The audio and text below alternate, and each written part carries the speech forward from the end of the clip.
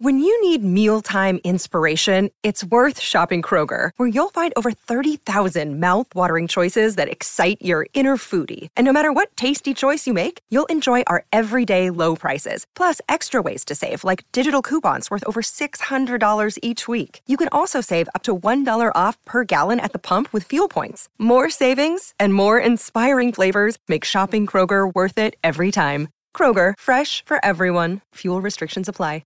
Hi, it's Dan here from Desert Island Dicks, and this episode, as some of you might have realised, is an old Dicks. This is John Robins live with us on Desert Island Dicks Live as part of the Cheerful Earful Podcast Festival last October.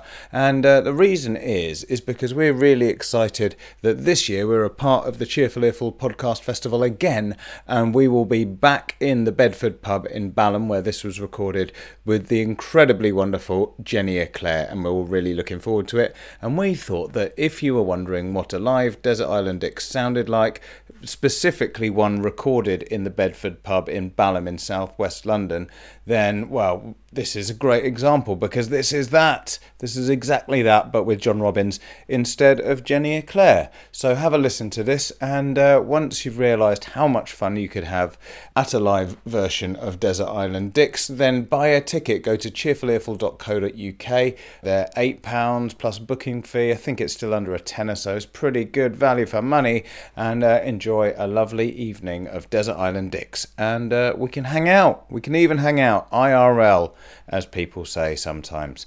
Right, let's stop talking here and let's listen to the podcast instead. Here is Desert Island Dicks live with John Robins.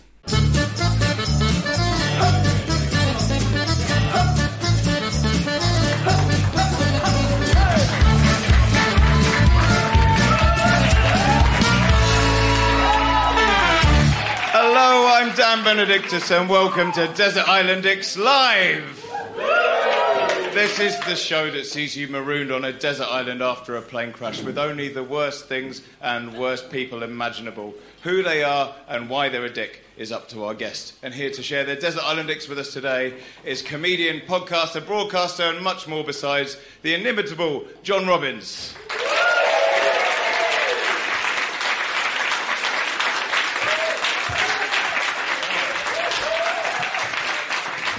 Hello. How you doing? Good. Good. You ready to share your Desert Island Dicks with the crowd? The crowd. The crew crowd. I'm ready to share them with the crew and the crowd. Okay. I make no differentiation between the audience and the staff. I like to think at the beginning they're the crowd. Maybe over the course of this evening, you'll become our crew. Okay, it's something to aim for. Now, John, I'm aware that we're about to talk about the worst people and worst things you can imagine, and that can be a negative experience for some. We all like to look after ourselves. I don't want to bring you down in any way, so I thought we'd start with I bought you a little gift. Right. So that if it gets too negative, you can think, oh, they're not all bad. Okay. Not like I can buy you off with anything. So what I've got is a little bag. Actually, I'll let you open the bag. Should we be doing this in full view of the room? Should we be disappearing into a toilet cubicle and using euphemisms? Okay, I'm going to open the bag and I'll give you the contents of the bag. There's a little 50p piece there for you, John. And it's not a 50p piece you can use. No, it's not an official 50p piece. So you could be at risk of being prosecuted for forgery. It is, however, what I'm guessing is an unofficial Freddie Mercury 50p, which will take what's like a lower level of pride of place. It'll be on my shelf. It will take up some space. It will, but also it's not the first unofficial Queen coin I've got.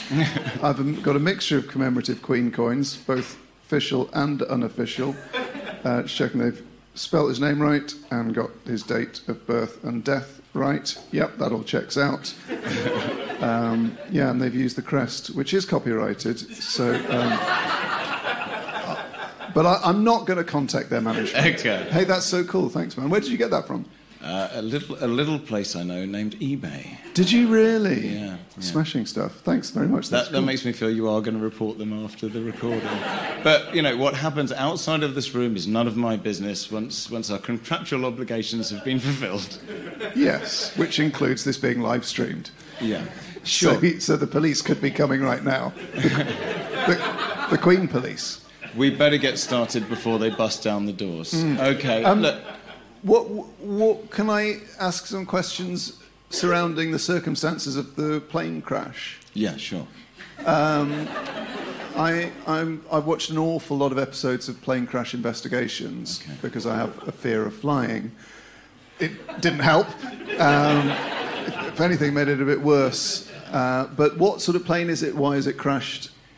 I mean, I'm thinking your usual sort of Boeing 747 passenger. Usual Boeing 747 passenger, okay. Kind of, it's going, just a technical fault, just a bad day for flying. Bad day for flying, right, okay. And everyone else has died, but I've survived. You and these three awful dicks that you're with. Ah, right. That's the thing. Okay, yeah. So, you've survived, but alas, so have some other people. And we're going to find out who those people are. The question is, did you find it an easy task whittling down your choice of dicks for the island? Well, the thing is, I was imagining myself on a desert island alone, thinking about who would be the worst people to be there, because I think I would do very well on a desert island, because in many ways, outside of events like this, my life is a kind of desert island that I inhabit on my own, surviving, sometimes making my own items, shelter, warmth, food. But actually, the reality of being on an island with these three types of people, because I didn't want to choose specific people, because I didn't want to be negative about specific human beings, but there are examples of each of these people in my life who fulfill all the criteria, but I may or may not name names. And I've written them down because I want to get the wording right. So apologies for that. Okay, well, we'll go through them, and it'll be a fun game for them to guess if that's who you're talking about. Yeah. Okay. All right, well, who are we going to kick it off with? Who's the first person you're stuck with? The first person I'm stuck with is someone who has been on an NLP success course. The net result of this is that they touch your shoulder too much and use your first name a lot. Yeah. I mean, judging by the reaction, we've all met them. All met them. What's your experience with these people? My experience is I'll be talking to someone and I will get a little alarm bell will go and I'll be thinking, why is this conversation so creepy? And why does it not feel like all the other conversations I've had to date? And why do I feel like I'm going to look down and my trousers will have disappeared? And they'll be going... So, Dan, the thing is, Dan, when you've been in this game as long as I have, Dan... sorry, I don't know if I call you Dan, do you, Dan? And what you come to learn, Dan, is a very important thing that we do. And you're like, fuck, man, stop. What are you doing? I never really use someone's name because it's quite belittling in a way, because it's a bit like being told off when your teacher or your parent goes, Daniel, can we just have a talk about what you've done? And it's a kind of way of them imposing themselves. It's slightly patronising. And the touching thing is like a sort of... You're there going, do you think this fools me? Do you think I'm now, because you've touched my shoulder and held onto my hand a bit too long when we shook hands? You also shook hands with two hands. Do you think I'm now going to, invest in your company or something? And then you realise that for people like that, every conversation is like a transaction. And it's a bit like sort of, when you meet a sex person, whether male or female, but usually male, and you're like, oh, wow, every single thing you do, whether it's buying something from a shop or, calling your insurance company or chatting to someone, your brain is automatically trying to engineer like some kind of sexual outcome in a way, even if it's just for sort of like practice. And that sort of transactional way of being kind of freaks me out somewhat. Yeah. Like they've got a goal to the conversation, and their brain is like, I'm going to achieve my goal. It's sort of quite a psychopathic way of thinking. Yeah, I agree. I think there's that thing of, you touched on it there, of just that, like, we can see what you're doing. Like, it doesn't work. It's not hypnosis if I'm just humouring you. You know, whether you're going, he keeps touching me and saying my name. That means he thinks I'm going to trust him after this. But yeah. And also, most of us are going through a conversation going, God, I hope this person doesn't think I'm a complete dick. But we don't have to, like, do the weird invasion of personal space that they do as well. Yeah, and it's sort of like a conversation is like finding your way and learning as you go, whereas I think the sorts of people I'm talking about, and they're not many, but I have met them, and there's quite a few in comedy who, like, it's almost like you realise, oh, you're not doing this because you sort of love it and it's all you're good at or something that you've just sort of fallen in love with. You're doing it because it's a path, like you're getting promoted through a business. Which, you know, is fine. People have goals and stuff, but I just find it weird to take a really corporate view of a creative pursuit, or even have a corporate approach to chatting to someone in a bar is quite weird. Yeah. What if we could make this more corporate now? Wouldn't that be better? No, it wouldn't. It wouldn't. Of course it wouldn't be.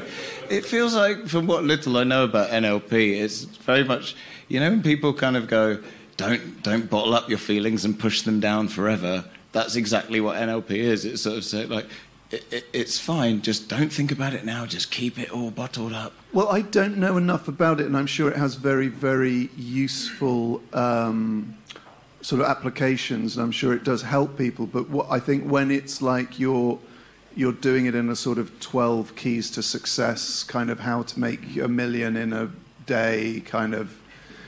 You know, those books that sound like spam emails. So that I would find that hard, but I'm not sure how. I wonder if, like, they would use it on the desert island to try and, like, wangle the top bunk of the shelter, or like get the best bit of fruit, or get the fishing rod or something. Maybe they would try and sort of. Because you feel a bit like someone's trying to hypnotise you. Or, yeah. But I think that's the thing. Like, you're aware that people are doing it to you, and you kind of, at once, don't want to make them feel bad by pointing it out, but also, at some point on the desert island when you're starving and you've lived off coconuts and raw fish for a few months, you're kind of not going to really care that much. You know, just stop touching my shoulder all the time. Why is the fish raw? Because I'm bad at making fires. I don't know, in my head. I mean, maybe you've got better scouting credentials than me. Well, funny you should mention that. May have spent 5 days on a Ray Mears bushcraft course in which we learnt fire from friction.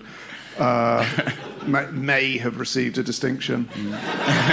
So, yeah. I mean, enjoy your sushi. But the John Robbins Bar and Grill is open.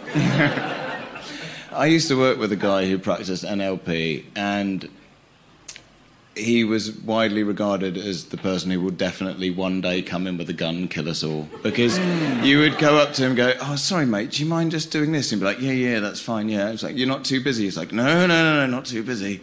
And, like, you could see him, like, smiling through gritted teeth. And he's like, because I can get someone else to do it. No, I'll do it. And, you know... That doesn't sound like NLP. That sounds like someone you've overworked. Yeah. I mean, I don't know. He was big into it, and he just terrified. So I always associate that with this guy. And, I mean, you know, he moved jobs, so he's going to go and kill another office somewhere. So it's I think fine. Someone who's doing the kind of course I'm thinking about, you would have gone into that transaction and they would have said to you, well, the thing is, Dan, I could do this. I could do what you're asking me to do, and it's perfectly reasonable if you ask me to do it, Dan. However, can I just suggest a different way, a different approach? And you come out of it doing the thing, and he's got your job. And he's like driving your car with your wife. And then you look down and you've signed an IOU for £1 million. You're like, how did that happen? Oh, he touched my shoulder a lot and used my name. Clever. Yeah, maybe he's just really bad at it. Maybe it was just the entry level and he hadn't paid enough to advance to the second level or something. That would be quite funny for like someone who's done one of these courses but sort of got it wrong, so they just sort of walk into them and rugby tackle you screaming your name. I think either way you cut it, it's going to be a really annoying and difficult person to be stuck on an island with. So, yeah, I think it's fair enough. Who's going to be joining him? Who's your second person? Someone on cocaine.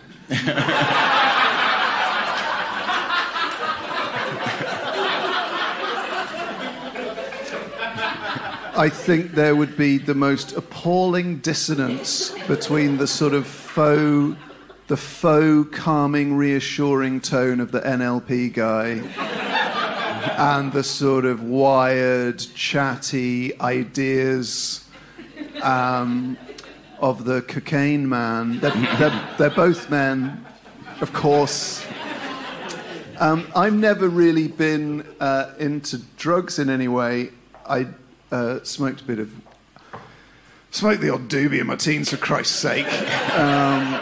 I'm not a robot. And used the relaxing effects to stretch out a bad back.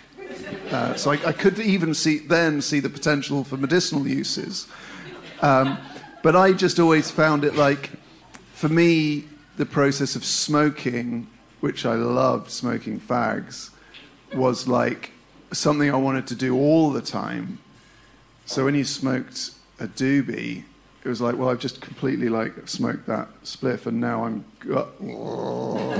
and then the evening's kind of over. Whereas fags and booze, it's like the process. You could have a 6-hour lash. If you sort of pace yourself, but you can't have like a 6-hour doob lash. So anyway, I got into certain types of music, which were like especially Frank Zappa, who, even though he sounds like a very psychedelic, sort of proggy musician at times, had a really interesting like anti-drug message. And the thing you're told in school is don't do it 'cause it's dangerous and it's illegal. Well, that makes you think, well, that sounds pretty sort of thing I would want to do. Whereas what Frank Zappa said is don't do it 'cause it's boring and you're the dullest person in the room and you're lame and you're a dweeb.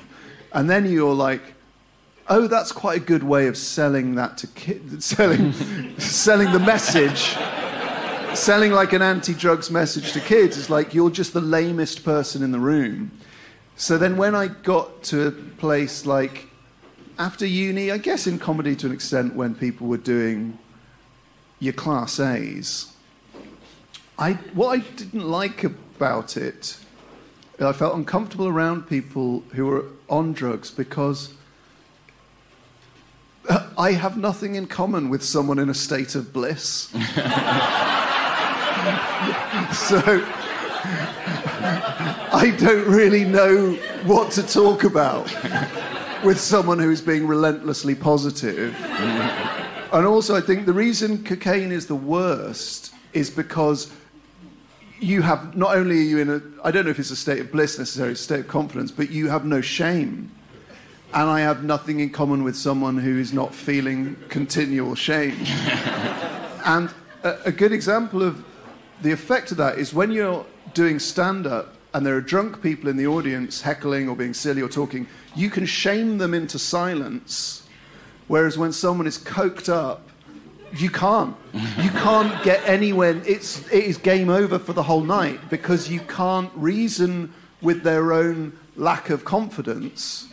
Because a drunk heckler will eventually kind of turn in on themselves and realise the terrible thing they've done and sort of disappear, whereas someone on coke will just go on and on and on and on and on.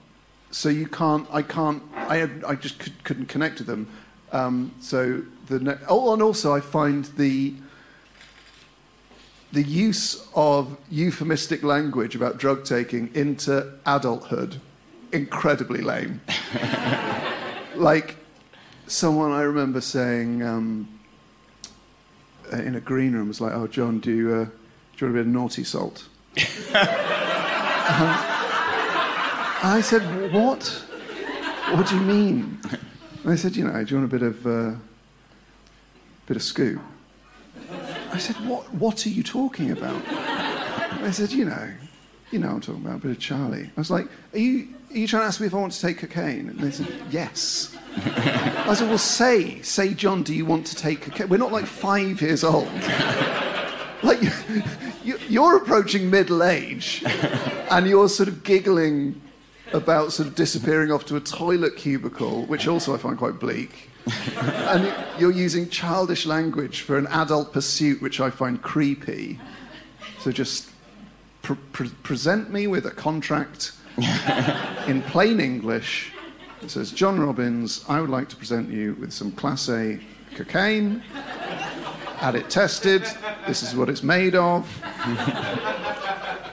Throughout the contract, it'll be referred to as cocaine. And, I think I find lame what some people find quite cool, but whatever floats your boat, just don't float your boat to my island if you're coked up.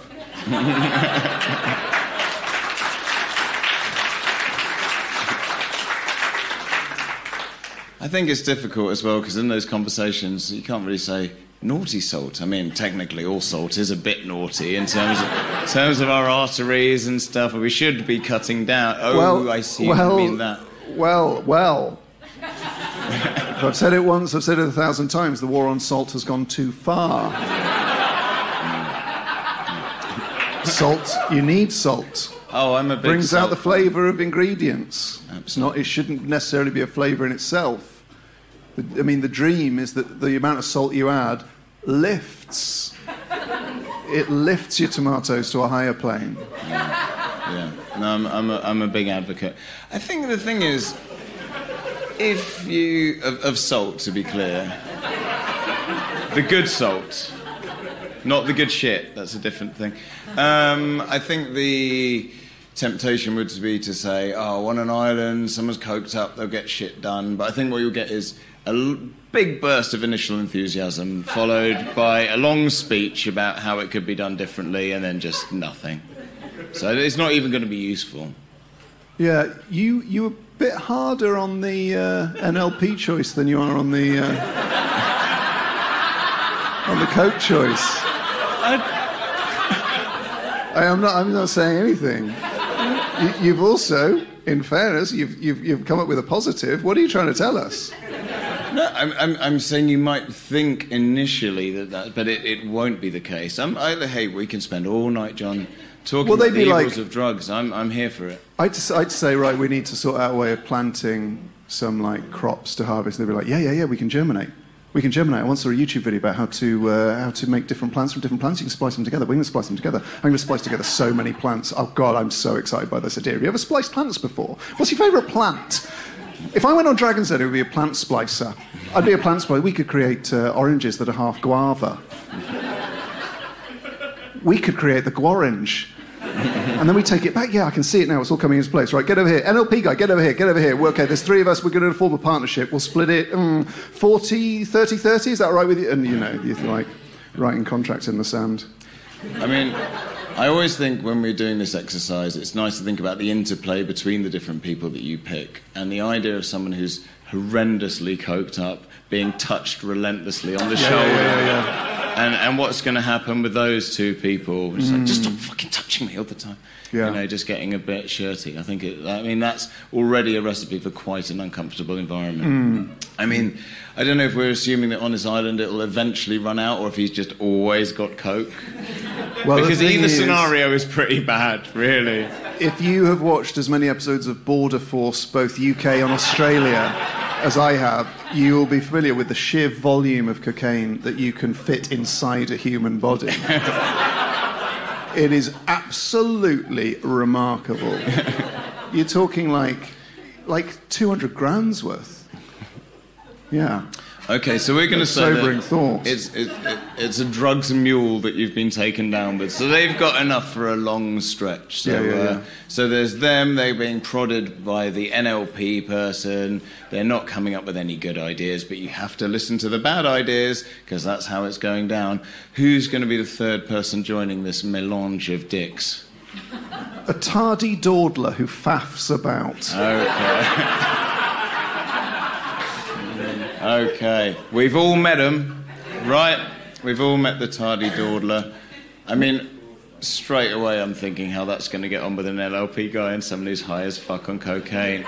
John, what's your thoughts on this? When you walk as fast as I do, with as much purpose and efficiency, you realise just how many people are tardy dawdlers who faff about in the UK right now. And I know the Prime Minister's and the Chancellor's economic policy has really turned things south, but I also think the tardy dawdlers who faff about have to put up their hands for their impact on UK PLC. Like, people who... You say, right, the taxi's coming at 7:15. And they're like, okay. And you're like, you know I just said the taxi's coming at 7:15 and it's 7:20. Why aren't we already at a state of readiness? And you're like, well, I've got 5 minutes. And you're like, yeah, but I, with a quick scan of what you're currently doing, have ascertained that the tasks you need to complete before the taxi comes are going to take 15 minutes. So how do you think how are you going to travel through time is my question. Like, I was ready at 6 so that there would be, like, no stress for the taxi scenario, and you have yet to do your hair, you're still wearing the clothes you said. I think there was talk of a shower. Like, your stuff, you haven't even packed any stuff for the thing. And they're like, oh, God, why are you such a dick about it? I'll do it. And the next thing you know, taxi's on a meter, it's 7. They're getting in the car and they're saying, what's the stress? Well, it's like, well, nothing for you, because you seem immune to feeling stress. Whereas stress gets me up in the morning, it gets me places on time, it gets work done. How do you go through life like this? And why do you keep getting let off? Why are there no consequences in your world? You walk out of a tube station, just immediately stand stock still and go, right, where are we? What are we up to then? And you're like, people are trying to get fucking past you in an exit thoroughfare. Why didn't you check the route before you got... Why haven't you already memorised what direction we're leaving the tube station? You just fucking stood there like a cunt. John, chill out, John. God, John, why are you so highly strung? Because I know where we're going! And then they ride on your coattails, which I'll just follow you. You're like, no, actually, I want you to close your eyes and spin round 20 times, by which time I will have gone and we'll see who survives. And then somehow they fluke it and it's always fine, and they go to airports with their fucking passports and boarding passes falling out of their bag, and somehow it's always fine. Yeah, so that sort of person.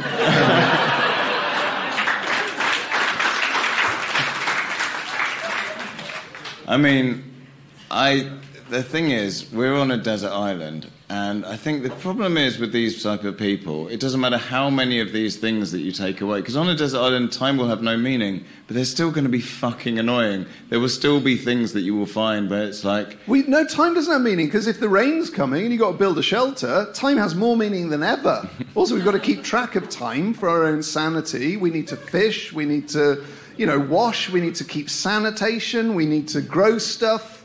That will be the worst. Also, I guarantee they have survived the plane crash because they turned up late, the plane waited for them. Because they didn't pre-book their seats, they got allocated ones with extra legroom for free because they're the last ones to go when you pre-book in on EasyJet. That means they've got put on the back of the plane, which is statistically the safest part of the plane, which I've paid $7.99 to choose a seat at the back of the plane. All of the efficient people are at the front. They all die. And the person that the plane waited for just crashes, and they're like, just walk out completely fine. And I'm just thinking, all of the efficient people who have lost their lives, and you survive. And like somehow their bag, which is badly packed and over the weight limit, but they've somehow been let off for that as well, has like bounced out of the plane and just fallen in front of them. And it's got all their stuff in, whereas my bag, which is immaculately packed, will have burst into flames before there was even a technical problem on the plane.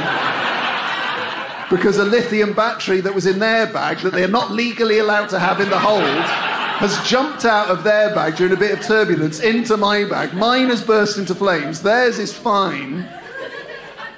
Ugh. So I'm having to wear their clothes, which are all full of holes and smell damp because they don't know how to dry clothes efficiently.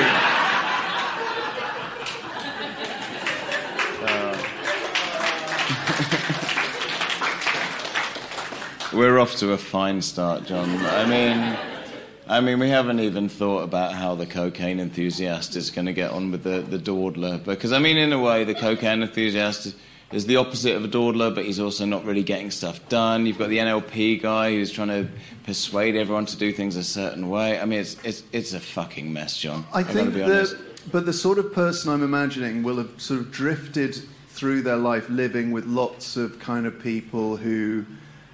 They're just people who are late and faff and dawdle tend to be quite laid back. So I reckon they'd probably be fine with the cocaine guy because it would remind them of like twitchy Nigel that they lived with at uni. And they're fine with someone eating their food and fine with someone... They'll sort of... The cocaine guy and the NLP guy will sort of take advantage of them. But they won't really mind because they never mind anything because nothing matters.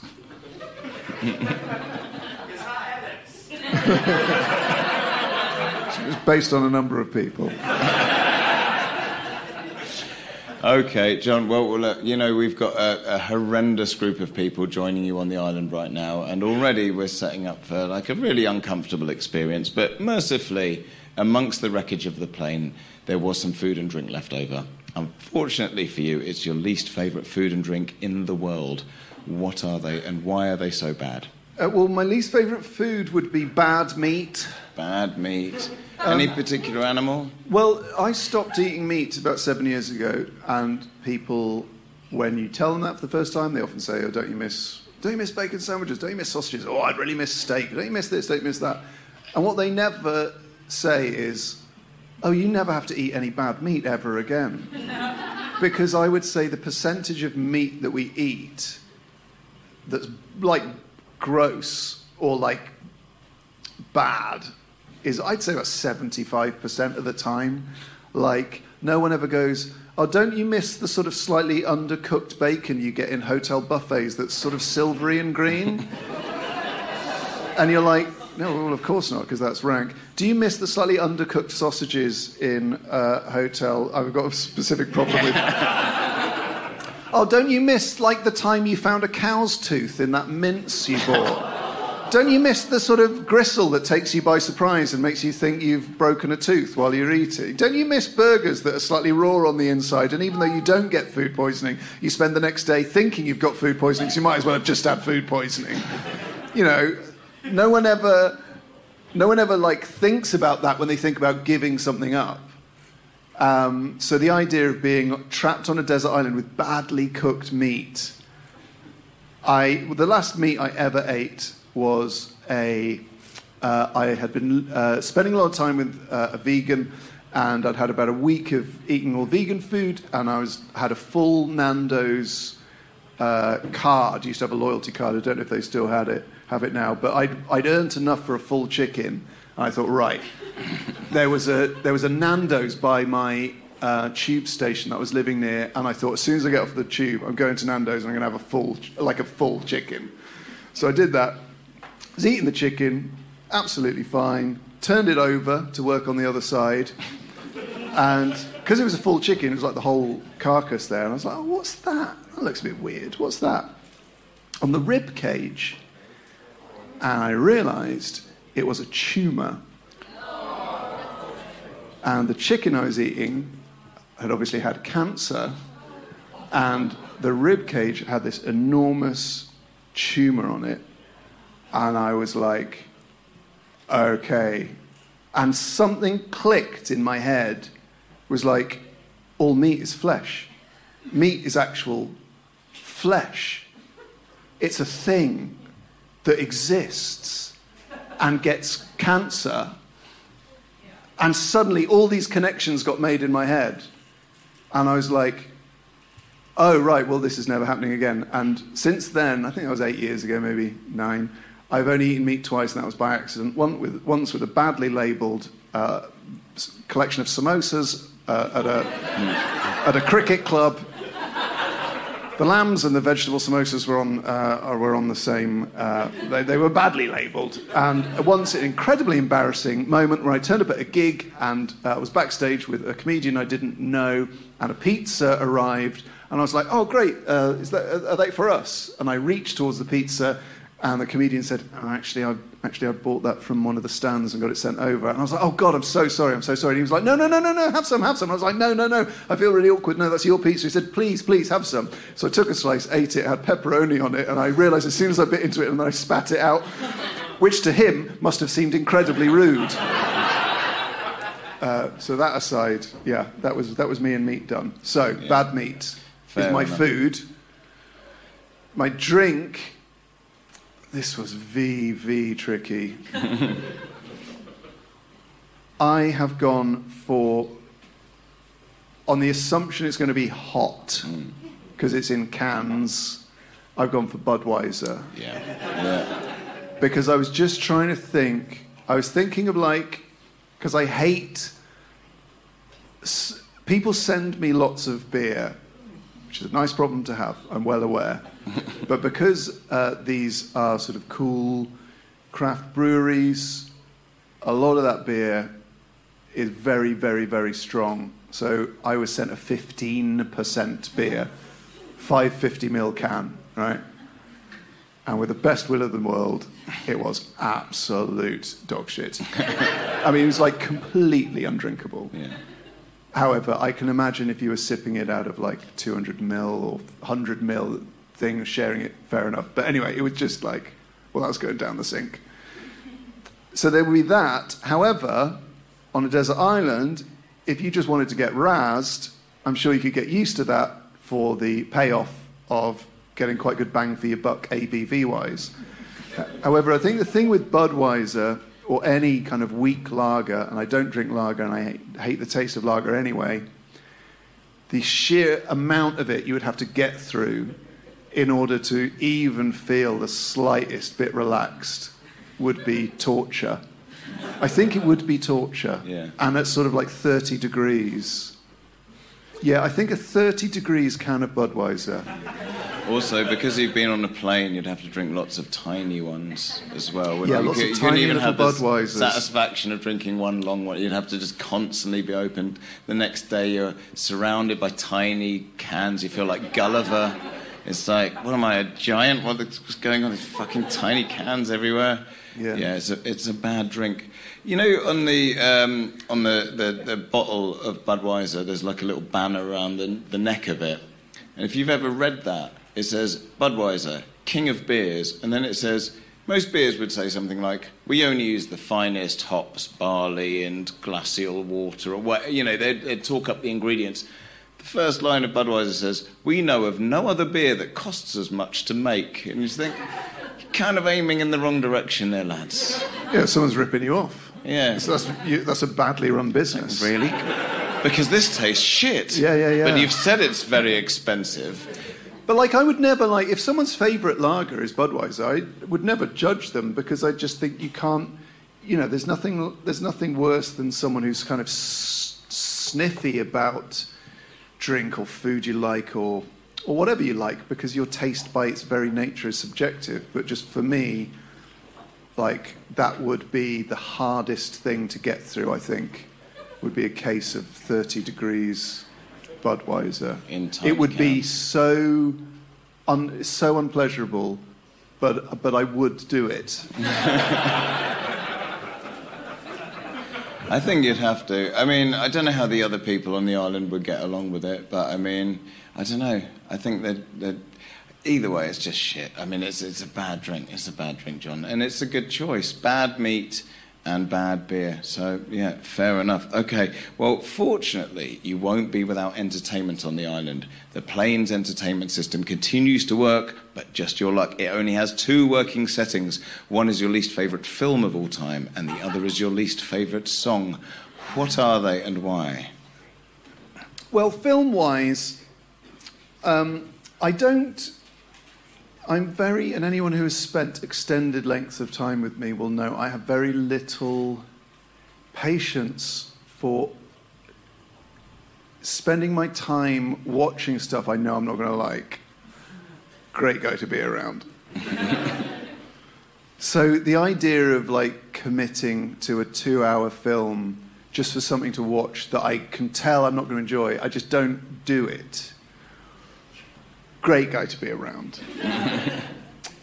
So I haven't actually seen that many films that I've like really, really hated. I hated We Need to Talk About Kevin, but I'm aware it's a very well-made film. I just found it very frustrating to watch. So there are things to enjoy about it in terms of like its construction and the acting and stuff. I wanted to pick an Adam Sandler film. Just because his sort of output is so interesting in that it's mostly complete garbage, but then with 2 or 3 exceptional sort of works of genius. So I was going to pick Jack and Jill, which I haven't seen, because I thought, well, it's probably the film that I just have absolutely zero interest in experiencing. But then I thought, well, there's like a million films like that. So I thought, well, what film by him would I like even less? And there's another film of his I haven't seen, which every single person I know who has seen it has said to me, whatever you do, don't watch this film. John, specifically. Everyone else will love it. It was amazing. It's one of the best films I've ever seen. But John, whatever you do not watch this film. And it's called Uncut Gems. And I've not watched this film. And I will never watch this film because I would say 20 people who have told me not to watch this film. I have very, very small tolerance for people making bad decisions in films because I'm solution-orientated. So I will watch a film where the premise is like someone, a suspicious flatmate moves in and there's a bit of a creepy tone in the... And they're like, what's going on with Jason? Why is he in his room all the time? And I'm like, we'll call the police now. Call the police now. The police will come round and they'll find out Jason is a serial killer, and then we're all done. 5-minute film, lovely job. Roll credits, let's all go home. So from what I've heard, Uncut Gems is someone in a high state of anxiety making a series of bad decisions that means their life gets worse and worse and worse. I would not be able to watch it. I'm also aware that gambling plays an element of the story, and I've had problems with gambling a long time ago in my past, and I think the combination of a gambler making bad decisions I think I might die if I watched it.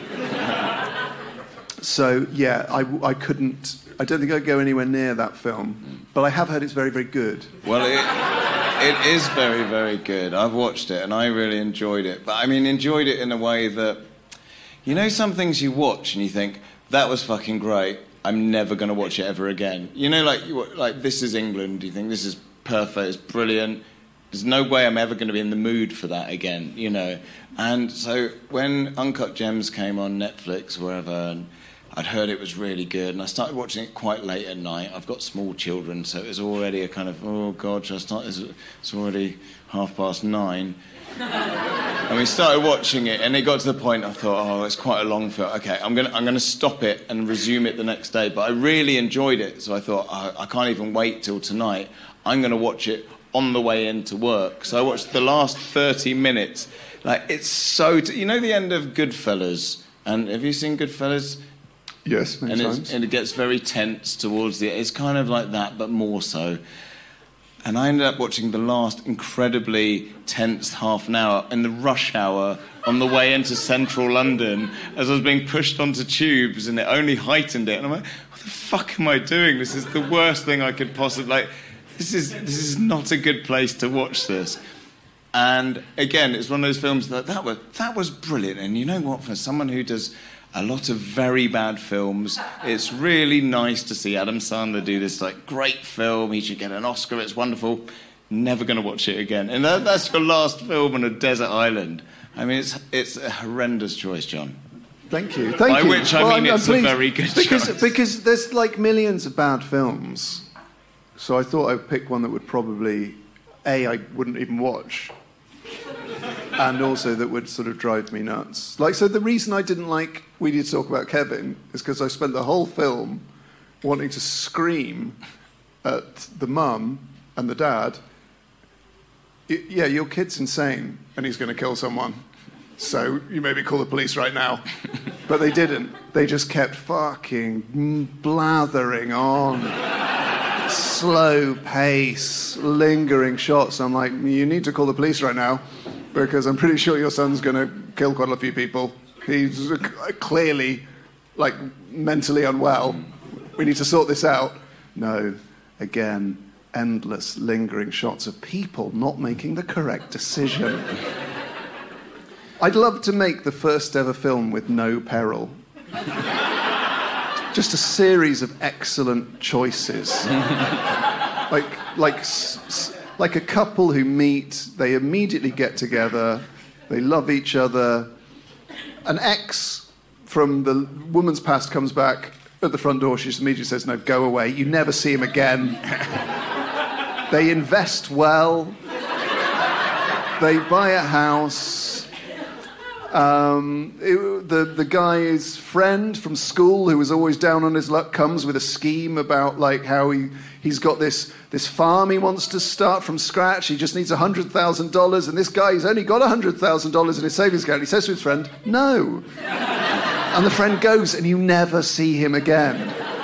And it's almost like I could watch it in real time.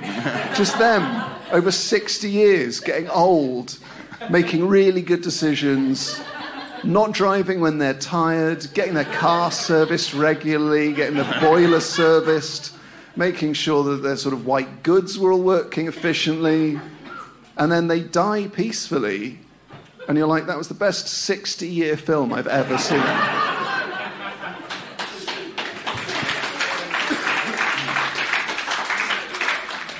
John, as much as you would like to watch that film, you don't get to. You get to watch Uncut Gems on repeat, or not, but, I mean, that's your option. But, I mean, you do have another choice for entertainment, which, of course, is your song. What's your song going to be? Yeah, so the song I picked, this was very, very difficult because there's an awful lot of music I don't like, but there's an awful lot of music I'm completely sort of ambivalent to. So I had to pick something that I think would actively make me uncomfortable and irritate me. So what I've picked is representative of a certain type of music that I have a name for. The song I've picked is Josh Wink's Higher State of Consciousness. And the type of music it is representative of, and I don't mean this in a disparaging way, is what I call chef music. And it's the music that plays when the kitchen door in a restaurant swings open and you suddenly get a burst of the most appalling sound you've ever heard being played really loud. It's usually like drum and bass or drill and bass or like happy hardcore or something just so intense. And I am well aware that an awful lot of chefs, it's a brutal job and they need to be like going and going and going. And who knows? Not to cast aspersions, maybe the guy on cocaine would like this song. But like, if you're working a 16-hour shift and you have got to get out breakfast, you've got to get out lunch, you've got to get out dinner, it's a very stressful atmosphere, you might need that kind of beats per minute to get you through the day. However, to me, if I walked into a place and it was playing that sort of music, it's like whatever natural rhythms are in my body and my mind and my heart and my soul, it is the opposite of all of those played in the wrong order too fast. So I would have to immediately leave. I would actually, and I have done this, if we go into a bar, and it's that sort of, I'm just like, I can't. Because I can't think. I can't even string a sentence together in my head. So we're going to have to go now. I ruined your evening again, because I also didn't watch that shit film you wanted to watch. Sorry. But I don't know what type of music it is. I'd like to say it's rave music, but it's probably not. Does anyone know what you would call Josh you could Wink's call high it techno. Techno? Yeah. Yes. Yeah. That sounds like something awful. Well, look, John... I mean, but that's not... I'm not like... If you like techno, your vibe is your tribe, but for me, it's like... It's just... It's like saying, oh, we're just going to go to this bar. By the way, when you walk in, it's just full of hydrochloric acid. And you're like, oh, well, I won't be doing that. What? Lame-o. So yeah, I couldn't have that. Well, I think that's a fair choice because I'm someone who likes electronic music. I do like that song, and I have even DJ'd that song at a party where, I mean, you know, people lost their shit. It was great. Yeah. But even though I think it's a stone cold classic of the genre, if that was the only song I had to listen to on a desert island, it would be fucking horrendous. Like, of course it would. But I mean. But isn't the song, do you not find it sort of hits a lot of the keynotes of a panic attack? Yeah. I mean, I'm not going to hold it up there with, you know, the great works by, you know, like the Beatles, for instance, or no, but that's not what I'm not saying. I mean, it's like, I think it's not like it's. But I don't understand what it is for, and I don't understand. Like, I know you got to take like speed or ecstasy and go to a club to listen to it. For me, that's a flaw in the musicianship. If you're like, no one sits down at like 2:00 on a Sunday afternoon as they're like cooking their roast potatoes and goes, oh, should we just listen to Josh Wink's Higher State of Consciousness? Like, you have to be off your head to really enjoy it, which I don't quite understand. Well, and it's not understanding is different from condemning. I just don't have a reference point for that experience. Well, the reason I think it's a good choice is because even if you like it, as you said, you wouldn't sit down on a Sunday afternoon and listen to it. And I think if I came round as a fan of the song, if I came round to someone's house for a roast and they stuck that on, I'd probably question their cooking methods. You know, I would wonder what was going on. I mean, I wouldn't take any salt, that's for sure. Yeah. But I mean, so that, you know, that speaks to, you know, it doesn't matter if you like it or not. It's inappropriate for your situation. And being stuck on an island, even as somebody, there's never going to be a point where I kind of think, do you know what? I'm just going to smash some Budweiser and put on Josh Wink for a minute. Who's with me? NLP guy? Give him a slap, obviously. It just doesn't work. So it's a great choice whether you like it or not. You know, it still works. Cool. Good. Yeah, good choice. Good choice. Good choice. Okay. Well, look, John, finally the island is overrun by the biggest dick of all the animals. Which animal is it and why? Dog. Dog. Any type of dog. Fucking dog on the island. Dog on the island! Dog, get it away! Fuck off! Ugh! Even worse if it's the fucking lazy faffer dawdling guy's dog. Because he doesn't look after it, he hasn't trained it, he doesn't care. He doesn't watch it where it's going. I just loathe, not dogs as individuals. I like all living creatures, and I can see dogs are very sweet, very, very, very hardworking, and do some incredible stuff. As we have discussed, watching Border Force UK and Australia, there is nothing more incredible than watching a sniffer dog trained to sniff out cash going through the underside of, e.g., Volkswagen Polo, finding 200 grand. Suddenly questions are going to be asked. You haven't declared this money. What's it for? Well, I'm taking it back to my... No. Love it. Love the dogs they use to chase people on police interceptors, road wars, and to a lesser extent, traffic cops. Love a working dog. However, I live in a very doggy area, and even with the best will in the world, even with the most considerate owners in the world, best case scenario, you are looking at a pavement full of smears. And every single thing about dogs disgusts me. I hate the smell of them. I hate the smell of their fur. I hate their saliva. I hate the mud. I hate the chaos. I hate the lack of predictability. I hate the eagerness.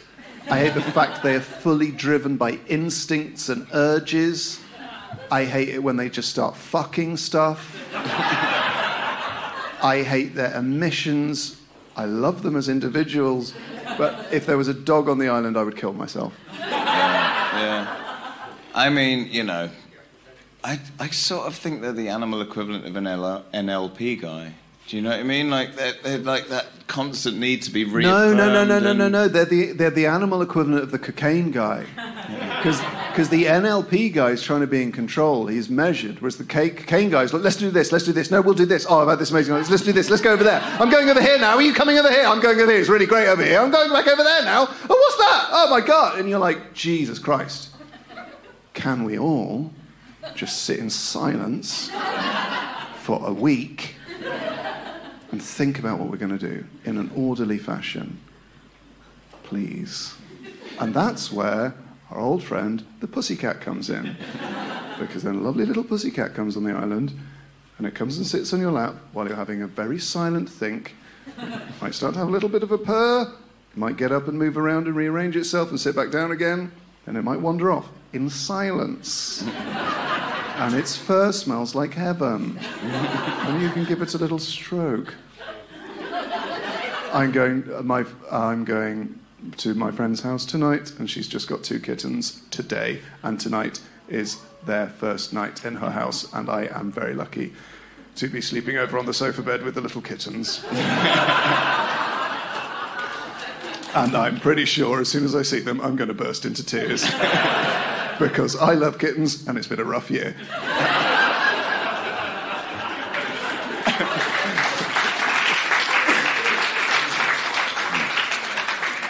You rightly point out that dogs are very useful. They can sniff out cash. They can sniff out all manner of things. Some people say they can even sniff out cancer and all that. Yeah. They can lead the blind around. They're amazing animals, but they haven't ever developed a theory of what to do with all the shit.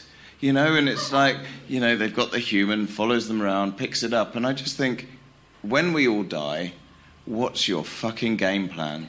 Like, what are you going to do with all the shit? Because at some point the world's going to get full, and you think, well, it's going to take a while, but they're going to have thousands of years, and what are you going to do with the shit? There's just no plan at all. Like, I mean, a very troubling thought, were the human population to be wiped out instantly, would be the sound of dogs locked in houses, starving to death, because of how thick they are, while the cats just sort of pop out of the cat flaps and go, what's your problem? You know, they go and find a bird, eat it, continue. Dog's going, where's my help? Where's the help? End up getting stuck in a cat flap. Best case scenario. I mean, it's a troubling vision. And apologies to any dog lovers who are troubled by that, but I mean, we do sort of just lock them in houses for most of their lives, take them out for a couple of walks a day. Not sure it would be much of a life for me, but then there's a guy who lives near me where he's got a sausage dog, or a schnauzer, I don't know what it is. But I walked past his house one day, I think he lives on his own, and he was sat in there's a little sort of seat on his bay window where his dog always is, and he's had this sausage dog, sort of long, brown-haired sausage dog in his arms, and he's literally just kissing it on its head. And it was one of the sweetest things, this guy just spending some time with his sausage dog. And I thought, that is sweet, but I bet that dog fucking stinks. Yeah. And I think, as, you know, we're thinking of the worst animal you can have, we're going to get an especially stinky. Also, this island's overrun with them, so. So it's not just one dog? It's many dogs. Oh, that you can't do that. Yeah. How far can dogs swim? Depends on the breed, I think. I mean, I don't know. Well, I'm no expert. I'm going to be making a Budweiser can raft, and I will just float off the island, and just say, bye, dogs. Yeah. Goodbye. Well, I think it's fair, because what you've done here tonight, John, is you've created a terrible environment filled with the worst people and things that you could possibly imagine. You've done a great job, because I wouldn't want to go there. Now, John, one thing that we used to do on this podcast, which we've let slide a bit, we've all let things slide, we used to do a companion podcast called Compact Dicks, where the audience or the listeners used to get their say on who and what they thought were the worst people and things imaginable. And you people out there have on your table cards of your suggestions, and there's a man over there who's collecting them now. So we're just going to have a little... You've got some, and he's going to get more. We're just going to have a little look at some of them and just have a little critique. Yeah, could I get another Guinness at all? Would that be all right? That's not on you. I'm sure someone can sort that out, can't they? Oh, thank you very much. Okay, fine. Okay, well, I'll extraordinarily confident.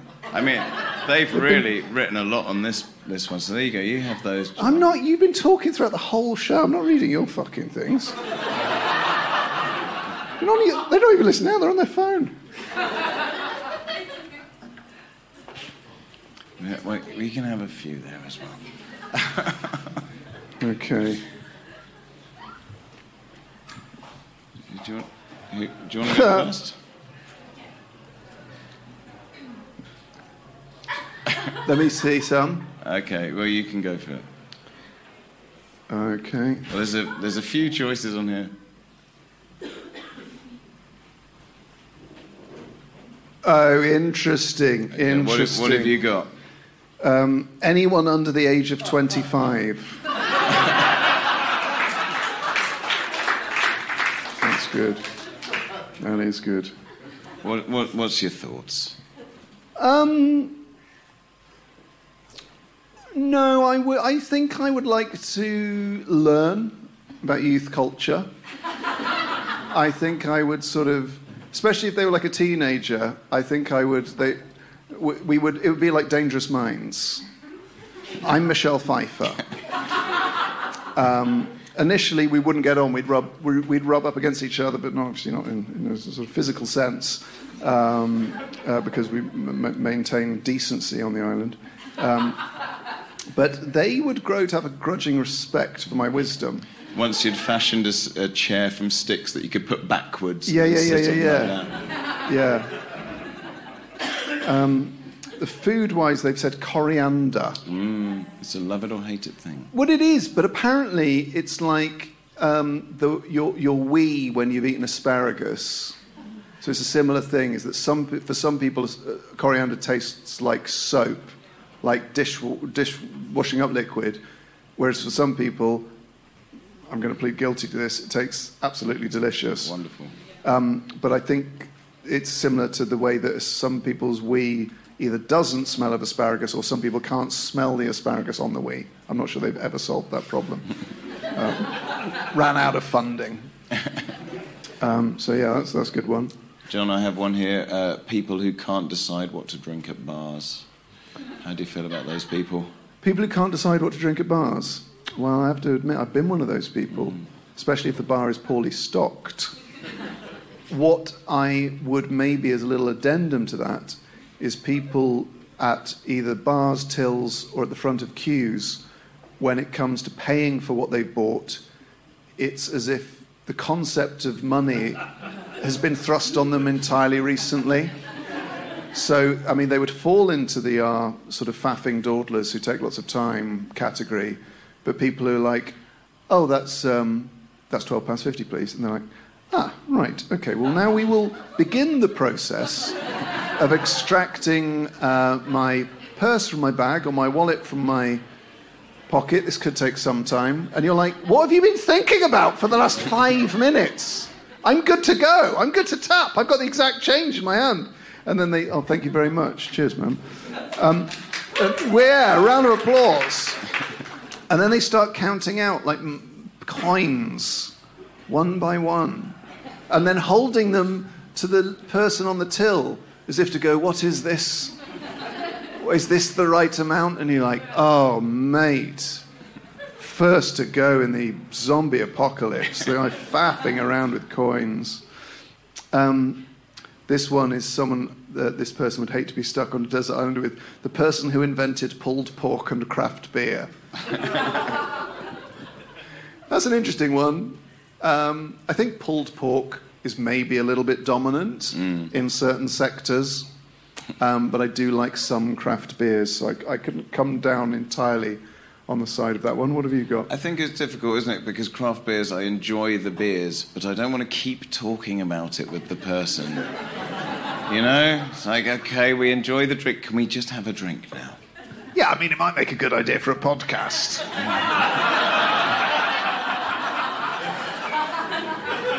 But yeah. So I see your point. Yeah. You don't want to talk about it too much. But, I think okay, there is a gap in the market.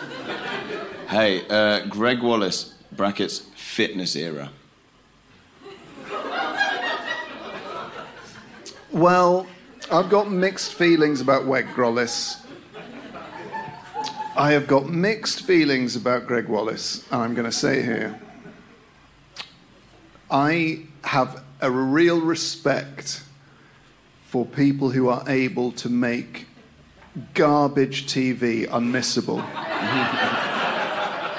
And Greg Wallace on Inside the Factory should get some kind of Emmy or a BAFTA, because his ability to speak to someone with incredibly thick-lensed glasses and a hairnet, who, by all accounts, has never spoken out loud before, as they pour grain from one bin into another bin. For the way that Greg guides them through that interaction with just a warm but firm arm around the shoulder, and then says, "Are you telling me that if we took all the grain that you use in a year, it would spread across the earth 1,000 times?" And you're like, Greg, speak me some more facts about quantities of grain. And then we'll go to Cherry Healey, who will do a chat about different types of pasta, and then Dr. Ruth Goodman, who will tell us how people made stew in the 1500s. And it's that they are the triple threat. Greg, Cherry, and Dr. Ruth Goodman. So on that thing, like, also, the way, I know it's, you know, this has been covered on social media quite a lot, but the way he eats from a spoon is captivating. And that sauce is lovely. And imagine if you met someone who talked like that in real life, like at a meal you were having, where you tried a bit of pizza and they went, "The anchovies on that are incredible!" Fucking hell, chill out, mate. I'm just trying to have a Pizza Express here. On the other hand, I have heard he's got a short temper.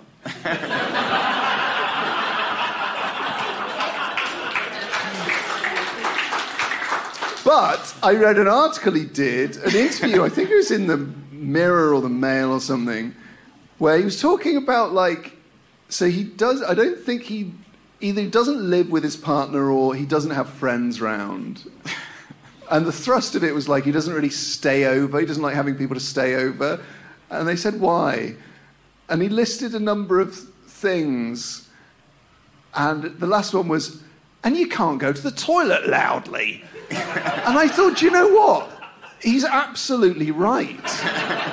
That is the worst thing about people staying over in your house, is you're sort of like, I'm not able to give it 100%.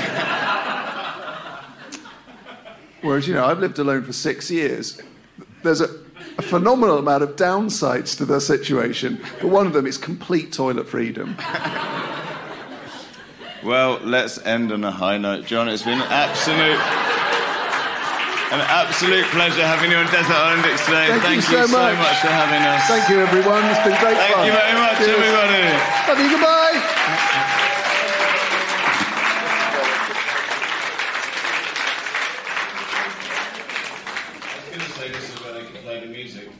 Or Josh Wing.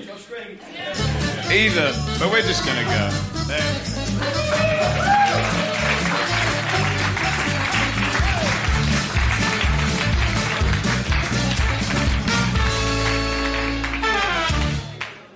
So there you go, John Robbins live on Desert Island Dicks from the Cheerful Earful Podcast Festival back last year in October. And as I said, you can come and see us this year. It's Thursday the 2nd of November. We're on at 7 o'clock, and there are other good podcasts to listen to as well after that. You know, you can buy a ticket to all three, or you can just buy a ticket for ours, or you can buy a ticket to just the others and not ours. But obviously I won't be as happy about that. But that's fine. Look, it's a free country, kind of, within certain constraints. Anyway, I'm not feeling particularly articulate today, so I'm going to stop talking, and we'll be back very soon with more brand new Desert Island Dicks.